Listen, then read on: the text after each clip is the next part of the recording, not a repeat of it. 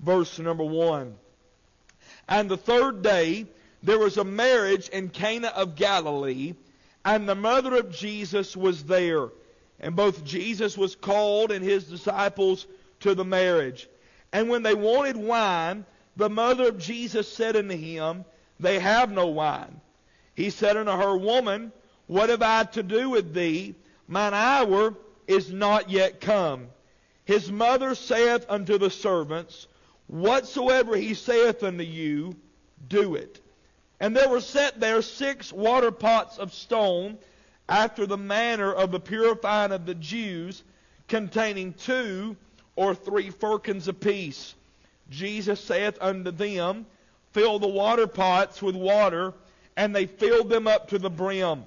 And he said to them, Draw out now, and bear unto the governor of the feast, and they bare it. And when the ruler of the feast had tasted the water that was made wine, and knew not whence it was, but the servants which drew the water knew, the governor of the feast called the bridegroom, and said unto him, Every man at the beginning doth set forth good wine, and when men have well drunk, then that which is worse.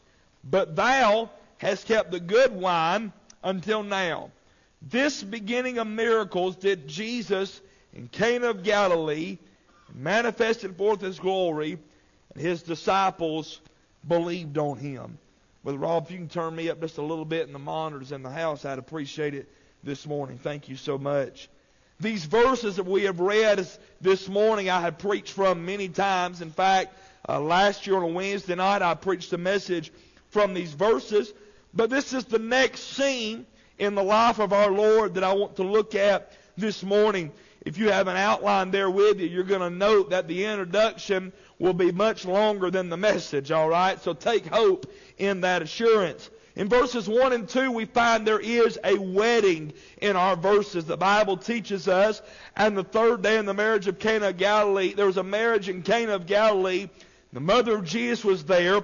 Both Jesus was called and his disciples to the marriage. Now, what I want to do in this text, I want to give you the story, give you what's going on, and then at the end, I want to draw out just one thought that will make some application to. Weddings are meant to be a joyous occasion. Some people like going to weddings. I am not one of those people. Do I have a witness in the building? The only good thing about wedding is food. And those little, how many of y'all know them little mints they always have at weddings? Those little, I don't know what, I call them wedding mints. Those are the only good things about the wedding. Because usually at a wedding, you have to see people that you're kin to that you don't like. Somebody talk to me now. And weddings and funerals, it brings out people you got to see that you don't like, all right? Don't look at me like that. You've got somebody you don't want to see. You just avoid them too, all right? Just how it goes. It's the reality of it. And weddings can sometimes be some funny things. I remember when me and Grace first started dating, and one of the... I hate to say it like this. I enjoyed being a pastor's son. I grew up in a pastor's home, and I enjoyed that. But there's 2 things that I did not enjoy about being a pastor's son and being able to sing a little bit is I sung at every wedding and I sung at every funeral. It didn't matter if I knew the people. It didn't matter if I liked the people. It didn't matter if I even wanted to. I had to sing at every wedding and sing at every funeral. I prefer singing at funerals. I've sung with Brad Paisley and Dolly Parton and Vince Gill. Now, they was not there. They were there by way of recording, but I just leave recording, but I leave that part out. You did not know I was so famous. I have literally sung Because He Lives in between Go Rest High on That Mountain and When I Get Where I'm Going, okay? It is not a redneck funeral unless they sing Go Rest High on That Mountain. And then it's not a redneck wedding until somebody gets up and sings that stupid song, You Are the Wind Beneath My Wings. I mean, it's just some of the goofiest things. And I'll never forget the first time me and Grace ever sang together was at a wedding. And it was one of them weddings where my dad was trying to help this couple out. They probably shouldn't have got married. In fact, the reason I know that is they didn't stay married. And I'll never forget, we sung that night in the wedding, and we're down there in the fellowship hall. And now my wife, when we got married, she gave me specific instructions that if I wanted to live, that I was not to smash that cake in her face. Any other husbands get that speech? Well, apparently that groom did not get that speech. He took that cake, and doing the picture, he shoved that in her face. Well, when he did, she lost it. She jumped up, screamed at him, ran out of the fellowship hall, and what made it funnier was the bride's mother ran out yelling at the groom. Oh, it was great. It was great. They got divorced a few years later, shockingly.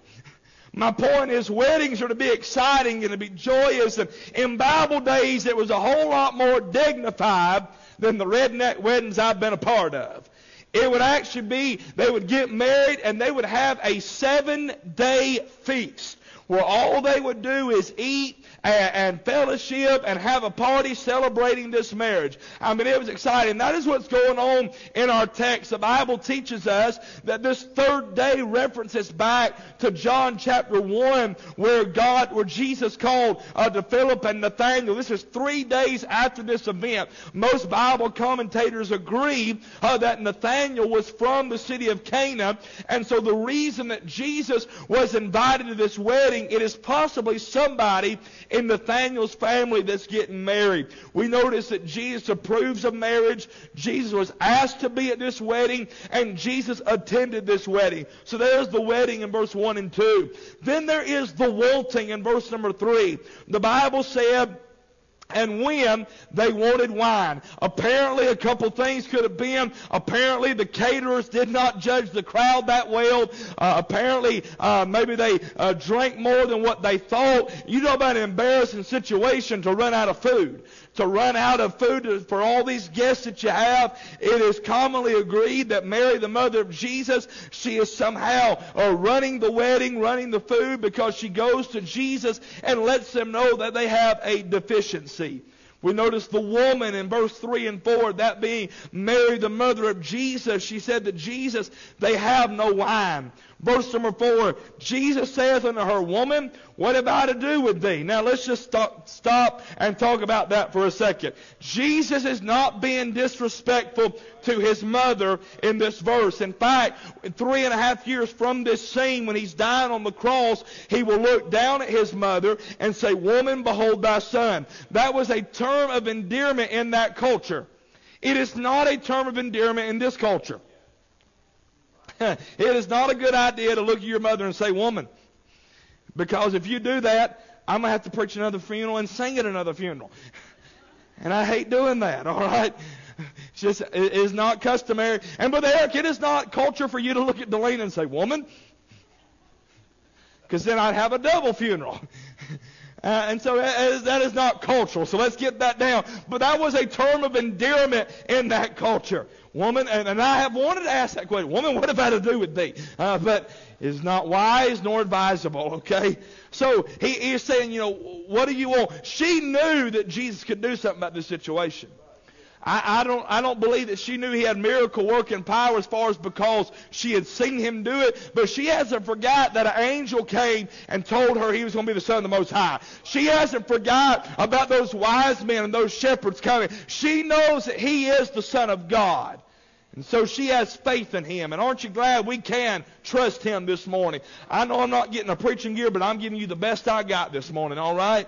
And so this woman, we notice the wisdom in verse 5. His mother saith unto the servants, Whatsoever he saith unto you, do it. Boy, that's some good wisdom right there. That's a good word of advice right there. She looks at those servants and says, I want to tell you right now, whatever my son, whatever he asks you to do, you do it. He asked them, we'll look at it here in just a moment, but he asked them to fill the water pots with water. Now those water pots, they contain about 2 or 3 firkins apiece, the Bible said, and so they are large. They're about 27. The Rock of Ages Study Bible, I was looking at my notes, the Rock of Ages Study Bible tells us that these water pots were about 18 gallons, and so they're pretty good size, but Jesus has not asked them to make wine. He's not asked them to go and pick grapes, to rinse and remove the stems, to mash the grapes, to cook them, to strain them. He's not asked them to do that. All he has asked those servants to do is to put water in those water pots. We complain a lot of times about what we have to do. He's not asked us to do anything hard. He's just asked us to be obedient to him. And I want to remind us this morning that obedience is the secret to the Christian life. And how we need to be obedient. And how we need to follow God. And how we need to be obedient to Him in the life that we are living. This is good wisdom that she's given. And by the way, that'd be good advice for you to follow this morning. Whatsoever He saith unto you, do it. Whatever God speaks to you about, or whatever God wants you to do in life, you need to be obedient to Him. Then we notice the wine, verse 6, 7, and 8. I got to deal with this. Did Jesus turn this water into an intoxicating beverage? There's an argument that says that He did. They'll say that they'll use the verse down in verse number 10 that every man hath well drunk. Well, the Bible didn't say when men are drunk. It said when men have well drunk. And so what is this? Well, let's think about this. This miracle is interesting, and y'all still with me? It's just as a glorified Sunday school lesson, all right? But it's the best I got. This miracle is interesting in our Lord's ministry because He don't lay His hands on the water pot. He don't speak any words. He does not pray a prayer here. He does not do anything out of the ordinary. In fact, this is just an unusual miracle, but this is the first miracle He did. I want to say this morning. The Word of God is very clear about the consumption of alcoholic beverages. The first time the word wine is used in the Bible, it is used when Noah planted a vineyard and he drank of the wine of that vineyard. The Bible said that he got drunk and that he got naked in his tent. You don't get drunk off grape juice. And so this wine here, wine comes from the vine. A seed grows the vine. A vine produces a grape. Grapes are turned into a drink. This is the process of it requires soil, sunshine, time, and labor.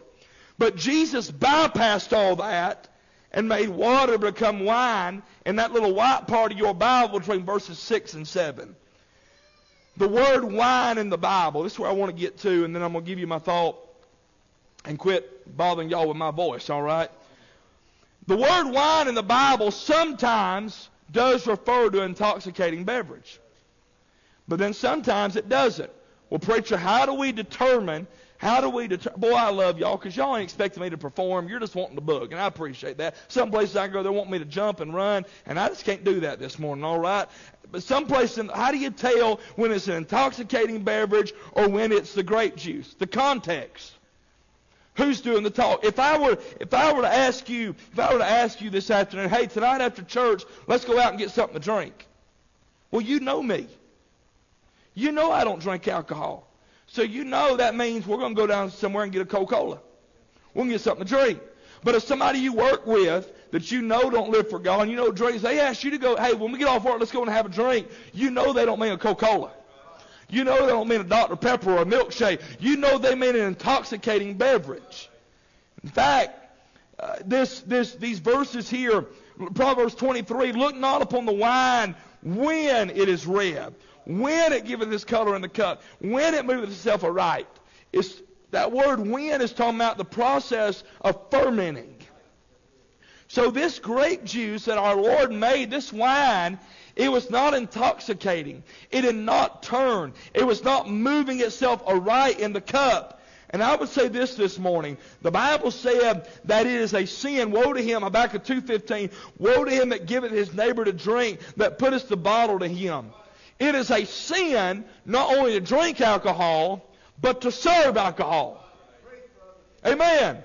Preachers used to preach, I'm feeling pretty good now. I don't feel bad, I just can't talk. Preachers used to preach years ago that a Christian ought not even work at a convenience store or a grocery store that sells alcohol. Why? They would use that verse, woe to him that put his drink to his neighbor's lips. And so we got to be careful about that. We got to be not among wine bibbers. So here's my point I want to make. Had Jesus turned this water, Brother Clayton, into an alcoholic beverage, then he would have sinned. Then he would not be the Messiah. He would not be the Son of God. And his death on the cross would have been a fake and a fallacy, and we're all going to hell today. You see the importance of the Scriptures in implying that Jesus did not make an intoxicating beverage. Had he done that, we would be lost in our sins for eternity. It's very important this morning. That's the wine. And then in verse number 9 through 12, there is the wonder. Oh, by the way, let me give you this. Verse 11, he said that this brought glory, manifested forth his glory. Do you think God would have got glory over people getting drunk? Drunkenness leads to nakedness. I got a lot of verses I'm not reading. Proverbs 23. I don't know if that's in your notes or not. Proverbs 23, verses 29 through 35. Who hath woe, who hath sorrow, who hath contentious, who hath babbling, who hath wounds without cause, who hath redness of eyes, they that tarry long at the wine, they that seek mixed wine, look not upon it. He gives all those warnings of that. God is against alcohol. He's against your rock and rye too. Some of you old timers know what that is. That rock and rye is where they take that rock candy and Jack Daniels and honey and lemon and mix all that together for their cough. My grandma used to make it. My uncle walked around with a perpetual cough. He's just always coughing, wanting some of that cough syrup. Some of y'all got to put castor oil. Somebody said, well, that stops you from coughing. No, it'll make you scared to cough, all right? Thank God those days are over, amen. And y'all fussed at us for drinking out of a green water hose, all right? And y'all took castor oil, okay? Leave me alone. But there's that wonder. They obey the Lord. I'm getting to my thought, really. I'm going to get my thought and we'll get out of here. They take that cup to the feast, to the ruler of the feast, and he drinks it. And it's a wonder. He said most people set out the good grape juice first, the good wine first, and leave the bad till last. But you've kept the good until now. Now, we preached all that before. But there is a part in this story that I've often overlooked that I want to emphasize for about the next 7 minutes this morning. And that's the water pots. These water pots, as I was studying this week, these water pots stuck out to me. There's something interesting about these water pots. I thought about these water pots. They are a picture of you and I this morning. I thought about their denomination, not their Baptist or Methodist, but the denomination, the mathematical term. How many water pots are there? There's 6. In your Bible, 6 is the number of man. Man was made on the 6th day. There are 6 letters in the book of Romans. In the 6th chapter of the book of Romans, it is talking about the war of man in the flesh. In the 6th verse, and the 6th word is the word man. And so there's a lot of cool little facts right there. A lot of people die over that stuff, don't like that kind of stuff. I'm just saying the number 6 represents man in the Bible. Their denomination, their description. The Bible said, in verse number 6 rather, there were 6 water pots of stone after the man of stone. That's the description. That stone pictures the hardness and the coldness of man's heart. Then their defilement. The Bible said they were sitting there after the manner of the purifying of the Jews. What are these water pots there for? They're there for the washing of hands. People would come by. Now, they think that's sanitary. But I'm reading that saying they walk by and everybody sticks their hands down these water pots to wash their hands. Where 25 other people just stuck their hands and washed it. Don't sound too clean. But these water pots are full of defilement because of somebody else. You know, that's the way we are as humans. Wherefore, as by one man sin entered the world, and death by sin. So death is passed upon all men, for all have sinned. So these water pots picture you and I. And I want to preach on this thought for just a few minutes this morning on what can Jesus do with water pots. What could Jesus do with water pots? Or what could Jesus do with somebody like me? Because this morning I'm just like those water pots. When I was lost without God, I had that heart of stone. I was cold. I was defiled. But you know what Jesus did? Jesus, when he was going to do a miracle, Jesus, when he was going to do something, he looked towards those water pots. 3 things in the text, and I'm done. First of all, there's the consideration of the Savior. He considered those water pots. The consideration of the Savior. Aren't you glad that Jesus thought about you? When you were hard, when you were defiled, when you were a sinner lost without God, his perception in this text, he saw those water pots. He saw them where they were at. He saw how dirty they were. Amen. I wish I could preach it like a fella. He saw how dirty they were. He saw how everybody had used them and abused them and had walked on by. Didn't think nothing of them. Just stuck their hands in and walked by. Everybody had put their defilement. Everybody had treated those water pots wickedly. But he saw it. His perception. But then his plan. Oh my, he saw those water pots and he had a plan for them. Amen. He had a plan in mind for them. And aren't you glad that Jesus, he looked beyond our faults and he saw our need. Amen. His perception and his plan, but then his purpose in this text. He had a purpose for these water pots. What was the purpose? The purpose was this: I can do something with that. Aren't you glad Jesus looked beyond your fault and he saw your need, and everybody just saw old dirty water pots? I hope you're picking up what I'm laying down. Your life is that dirty water pot. And Jesus saw you and said, I can do something with that. I can make a difference. I can make a Sunday school teacher out of that. I can make a choir member out of that. I can make a church member out of that. I can make a daddy out of that. I can make a mom out of that. I can do something with that water pot. The consideration of the Savior. But then number 2, the command to the servants. Now I love this now. We know that Mary has already told those men, whatsoever he saith unto you, do it, right? So Jesus looks at those servants. They're unnamed servants. We don't know who they are. But watch this now. He said, there's some water pots over there. Here's what I need you servants to do. I need you to take the water to them. Well, y'all didn't get it. There's some dirty, defiled water pots over there, and I'm going to do something with them. But I need somebody to take some water over there. Water in the Bible is a picture of the Word of God. So there are some unnamed servants that Jesus put on their heart and told them, there's some water pots over there, and I need you to go over there and take the water to them. So you know what they did? They did what Jesus said. They took their little bucket, and they went over there, and they started pouring water in the water pots. This took time. It took some time to do that. This took toil. It took some work to do that. And it took travel. They're having to go back and forth. But you don't find them complaining. You know what they're doing? They are servants. They're to do what the master tells them to do. You may not get this, but you know who those servants are? They're them faithful gospel preachers. Amen. God said there's some sinners over there, and I want you to carry the water. Can we thank God this? I ain't saying thank God for me, but let's thank God for those people that bring water to the thirsty. Bring water to those that defile. You know what I am this morning? I'm just a water boy. I'm just toting the water around. Amen. Brother Richie this morning, you know what? He's going to the prison because there's some water pots in there. And the Lord needs a water boy to carry the water to the water pots. Amen. You know, the missionaries we support, God saw water pots in Honduras, so he called Gene Trask to be a water boy and carry the water to the water pots. Amen. All those other missionaries, Brother Cole will come by. He's just a water boy. He's just pouring water in the water pots. Thank God for those that carry the water. Amen. You ought to thank God for that one. By the way, you don't have to be a preacher to carry the water. You know what you're doing? You know what you're doing when you go out and you pass out one of these gospel tracts? You know what you're doing? You're carrying the water to somebody. You're giving the water to somebody. You're being obedient to what the Master has told you to do.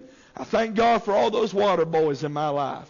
All those ladies that brought me the water in Sunday school. All those preachers that preached me the Word of God. Amen. Thank God for that this morning. Thank God for those Sunday school teachers. It took time to teach the Word of God. Heard a preacher say this. He said, I can't remember all my school teachers through my high school and elementary school education. He said, but I can remember every one of my Sunday school teachers. You testify about that? You remember your Sunday school teachers, those that took time and taught you the Word of God? You know what they were doing? They were just glorified water boys. The consideration of the Savior, the command of the servants, and then last of all, the change of the situation. This water was turned to wine. This change was unexpected. That governor of the feast wasn't expecting that water to be made wine and taste that good. It was unexpected. And you know what? People walk by and they look at your life now. And they say, boy, I never expected you to be in the choir. I would have never expected you to be a Sunday school teacher. I would have never expected you to get up and give a testimony. Why? Because that change in your life that Jesus made was unexpected. They never would have thought on a Sunday morning you'd be in church with your family and with a Bible in your hand, but that change was unexpected. That change was unbelievable. You know people that look at your life and say, it's unbelievable. You know what they'll say?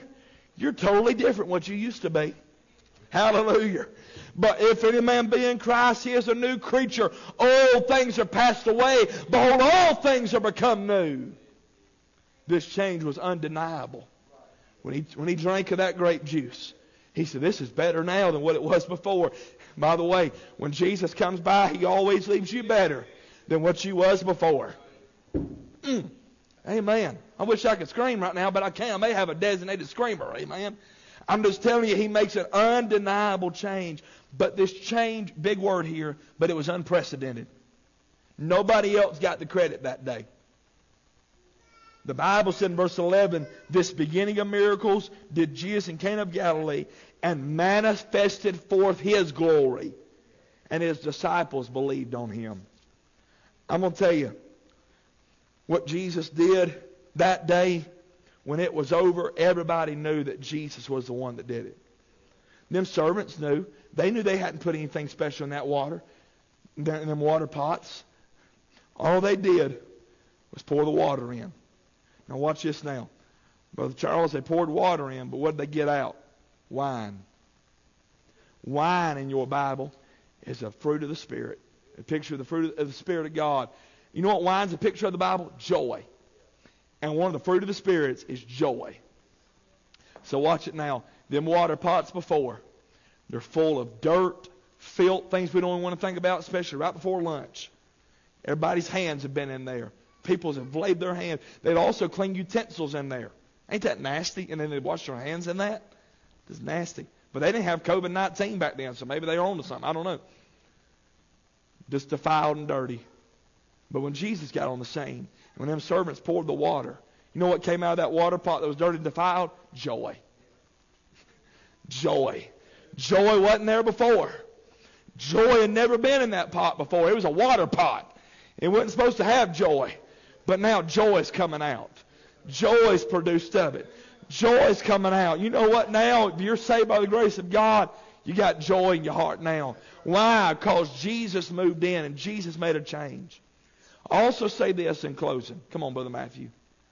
That night when Jesus was in the upper room and he's instituting the Lord's Supper, Brother Clayton, he lifted up that cup, that fruit of the vine, that grape juice. He did not say, this is my joy. That ain't what he said. He said, this is my blood. You know what happened in water pots? They got covered with wine. They got covered with the blood. In fact, we use grape juice to picture the blood of Christ.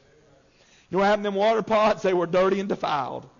But when Jesus got done with them, let me say it, they were covered by the blood. And aren't you glad this morning that you're not what you used to be? You're just an old dirty water pot. You just owe something that everybody else had used and abused and walked away. Nobody even thought 2 seconds about them water pots. But Jesus had his eyes on them water pots the whole time. Hey, boy, I wish I could preach. Y'all do too. He saw his eyes on them water pots. And he sent a servant with some water. He said, pour some water in there. And I'm going to get some joy out of there. I'm going to cover them with my blood. And the difference was made.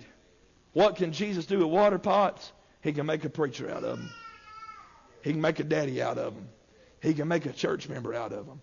I'm glad Jesus makes all the difference. Let's stand. I appreciate your attention as I've stumbled through this morning. Maybe you just want to come thank God.